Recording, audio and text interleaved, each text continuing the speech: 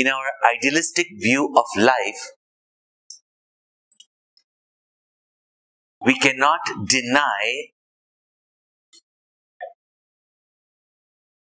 the different aspects or different levels of human minds. We cannot deny that people have got desires. When we forget our own true blissful nature and identify with something which is finite, that burning sense of hunger, thirst that we have to acquire more and more to feel complete is what is called as desire. And yet the delusion is such that we think by adding more and more finite things, we can make ourselves complete or whole. Even in our desires, what we are desiring really is a sense of completeness, wholeness, a sense of fulfillment. But anything that is finite and limited, as much as you add on, it will only be finite. And we can see that no completeness, no fullness, no satisfaction can be gained from finite. This is quite sensible. Yet in our ignorance and ignorance-born delusion, we mistake the temporary pleasures of the world to be the happiness that we are seeking. Thus, we all have got various desires. And these already existing desires in us, our mind gets compelled to fulfill them or attain them. The very word fulfill we say because the expectation is of fulfillment. Thus, we've got many desires. When we identify with the body, we have got not only certain desires, we have some so-called essential needs also. Now, if I am the body, then I have to sustain the body. Because if I don't sustain the body, I am no longer existent. And I don't want to be non-existent. Because I am existence. So you see, this is what creates all the desires. But when the desires are there in our mind, they color our intellect in such a, our mind in such a way, which then veils our intellect that without this desire, I cannot be happy. Without this desire, I cannot be fulfilled. Without this desire, in fact, I can't live also. Huh? Now, desires can be fulfilled by wrong means also and by right means.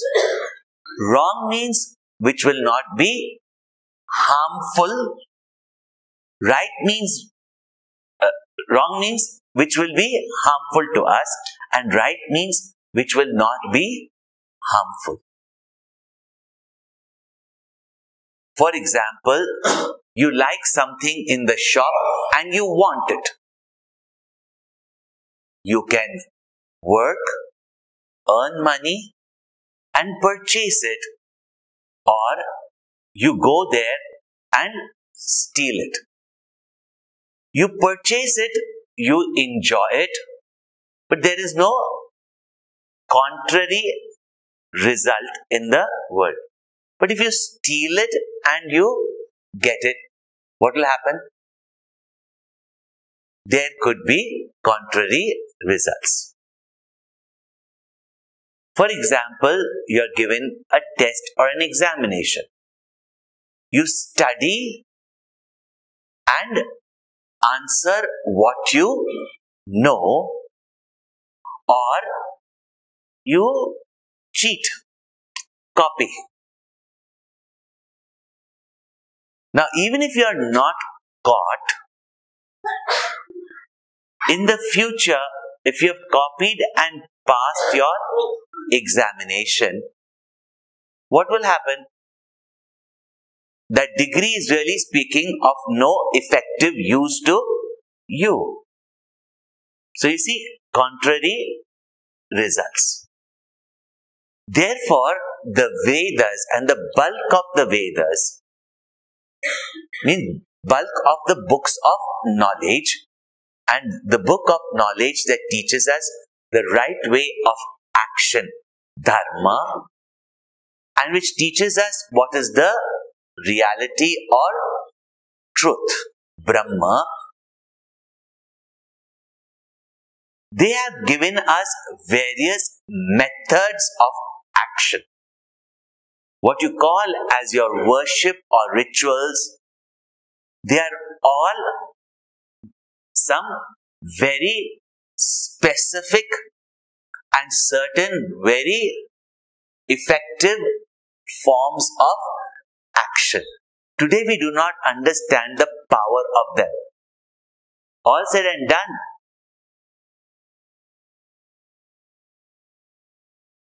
the West has picked up the essential and they have started using it in all their so-called management and development programs. In the evening sessions, we will tell you something, how these various pujas and yagyas, I'll explain here also, how they help, how do they affect us. Because we go into all these explanations now, but these are certain methods by which properly, rightly, means in dharma, as advised by the wise and the scriptures, when we act or do any action, and we do it as prescribed by them, therefore, in that there will be no contrary results. This is called fulfilling your desires in dharma, in the right way. The bulk of the Vedas are giving us various methods by which we can fulfill these desires, including the attainment of a world, of a birth, which is free of hunger, thirst, disease and sorrow, relatively, and that's what we call as heaven. Whether we create such a comfortable world here, or we aspire to go to such a world. And such a world gained by action can only be temporary, because the cause itself is temporary. And therefore the heaven also, that is prescribed by many of these priests in religion, not the great masters really speaking, because that is all that is tangible to us. More pleasures, more joys, more comforts, more luxuries, and that is what we think will give us happiness. And therefore, aspiring for heaven, these various different forms of action, which today we, in a common term, call as rituals, but now that I've explained you the term, these various rituals that were to be performed in the Vedas for fulfilling this desire or that desire, and the highest that you can attain through these forms of worship or rituals is heaven. But that is also a state of return. And therefore, it is not a permanent state of happiness. And that is what is promised by all these people with their flowery speech, that there is nothing more than that alone.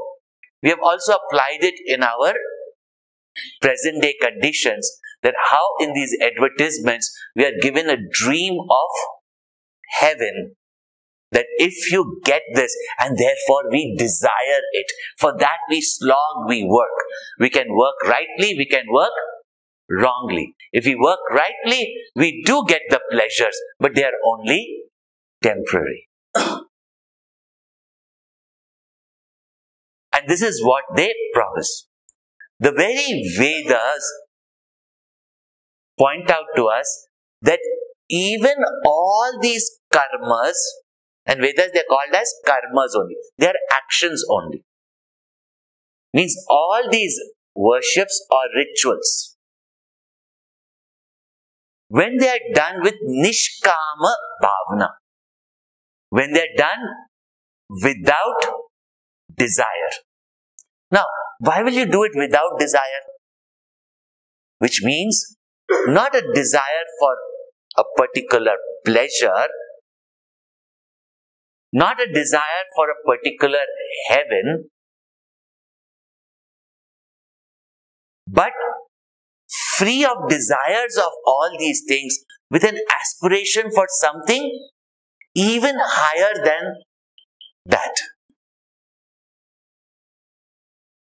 And therefore, when it is done without any desire for these fruits that are pointed out, for these actions, and this now applies to all actions, not only the Vedic ritualistic actions, but also our day-to-day actions of our profession or our interaction with the world. When we do these actions, there's always to get some pleasure in the end. But when they are done with nishkamna bhavana, means without desire for these finite pleasures, but for a higher goal, the highest of course being attainment of the Supreme.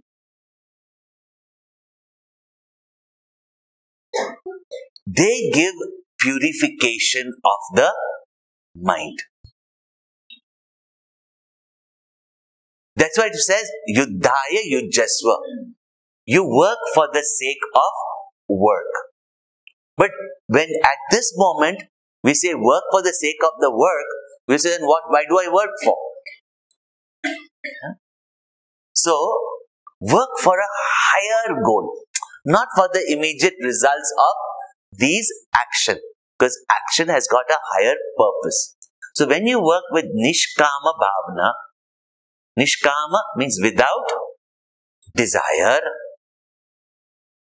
then that very action helps to integrate your mind and intellect. Because what divorces your mind and intellect is desire.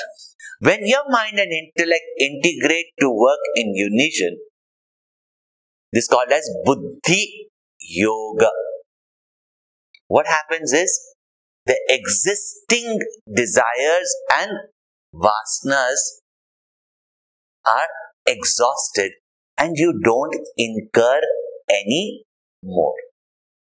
Such a mind freed from the pressure of these likes, dislikes and desires, such a mind then becomes the quiet, contemplative mind. And such a calm, contemplative mind then is fit for knowledge, Sankhya. See? And through the knowledge that I am infinite and not this finite, limited entity, and therefore I don't need or want these finite things to complete me, such a person becomes free and not dependent on the world. This is a complete picture of the twofold path.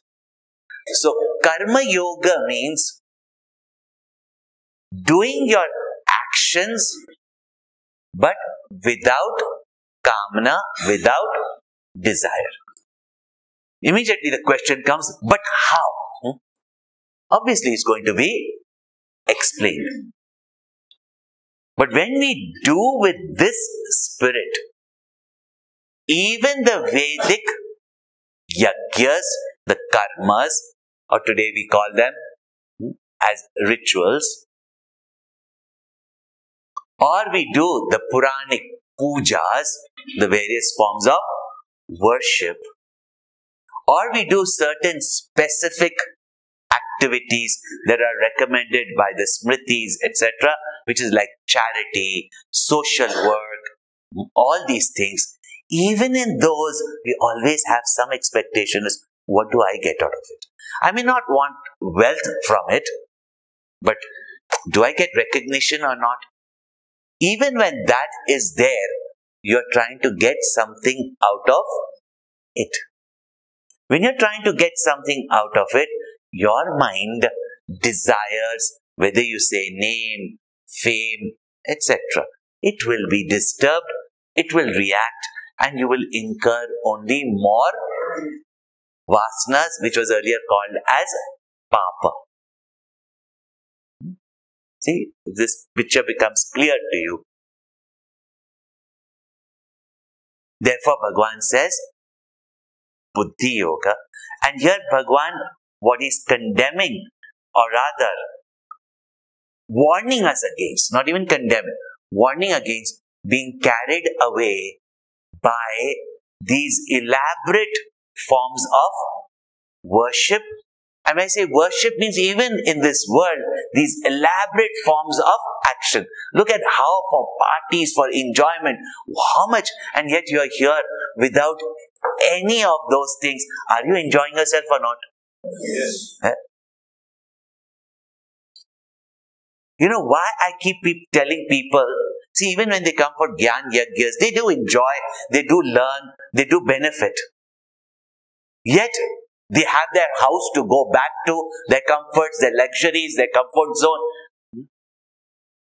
What was the main thing that I discovered when I spent this long time in these retreats or camps, or especially the marathon camps? We came with none of our comforts and luxuries. As I told you, that time we were sleeping on the ground. We were not even given a mattress. We had never been to an ashram. We didn't know what an ashram is. So we nicely came with one briefcase. At least I did.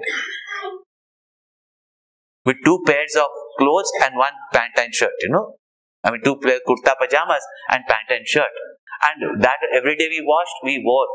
Really speaking, we had none of the comforts and luxuries we had at home. Having cold water baths, eating bangan and potatoes. Yeah. And yet, none of us wanted to leave from here.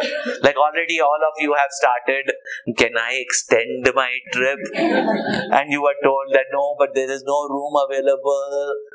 That was happening with us. And even after 1.5 months, nobody wanted to go back.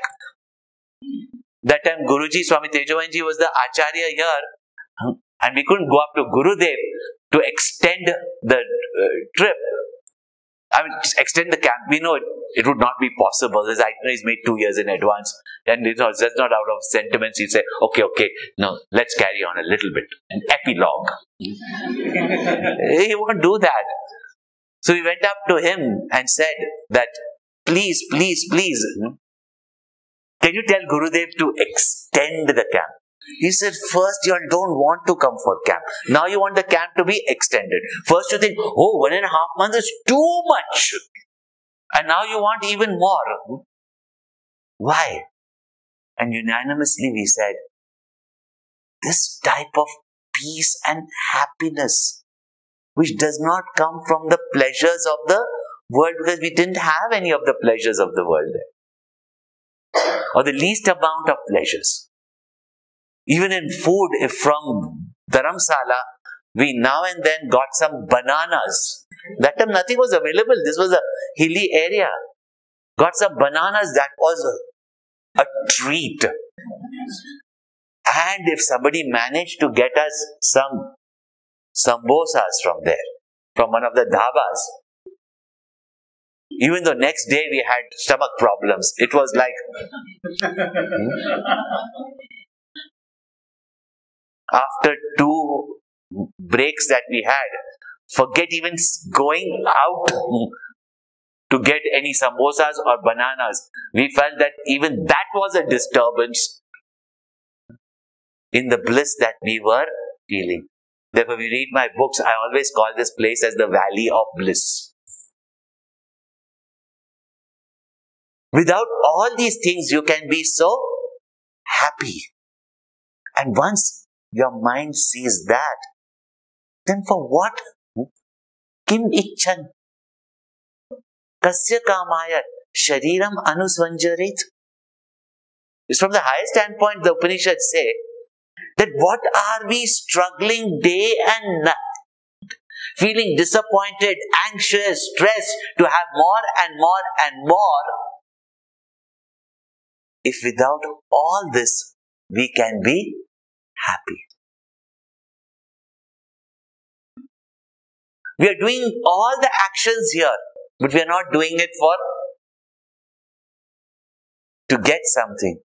In doing that action also, you find such joy. Not from the pay you get out of it, not from the sensual pleasures that you can get as a result of it. If only our mind can see that clearly, then work is not necessary for just getting these pleasures. And happiness is not gained from that. Without all of this, if you can be happier and feel this sense of happiness, then tell me. Now don't tell me, Swamiji, then we desire the camp. So you desire to come to the camp which shows you that it is not by desires that you get happiness. And when that hits you, then you remain in the camp only. Become a brahmachari. So, having understood this, now the following verses will become very clear. Now, therefore Bhagwan now advises, that Bhagwan is now advising that even the religious practices, and that I said in every religion, majority of the people even go to the places of worship, and whatever are the rituals there, don't condemn only the elaborate rituals of Hinduism. Every place has its own method of worship, even if it's just a simple prayer. But in all those prayers, what are we doing? Give me this, give me this, give me this. And then the practical man of the world says, why are you wasting and praying to God for it? Go work and get what you want. See, and you hear all these things, wasting time. That much more time, if you were doing work, at least you would make an extra income. What is this praying God or worshipping God? You know how practical man says in this world. I don't know how practical they are, but they think themselves to be very practical.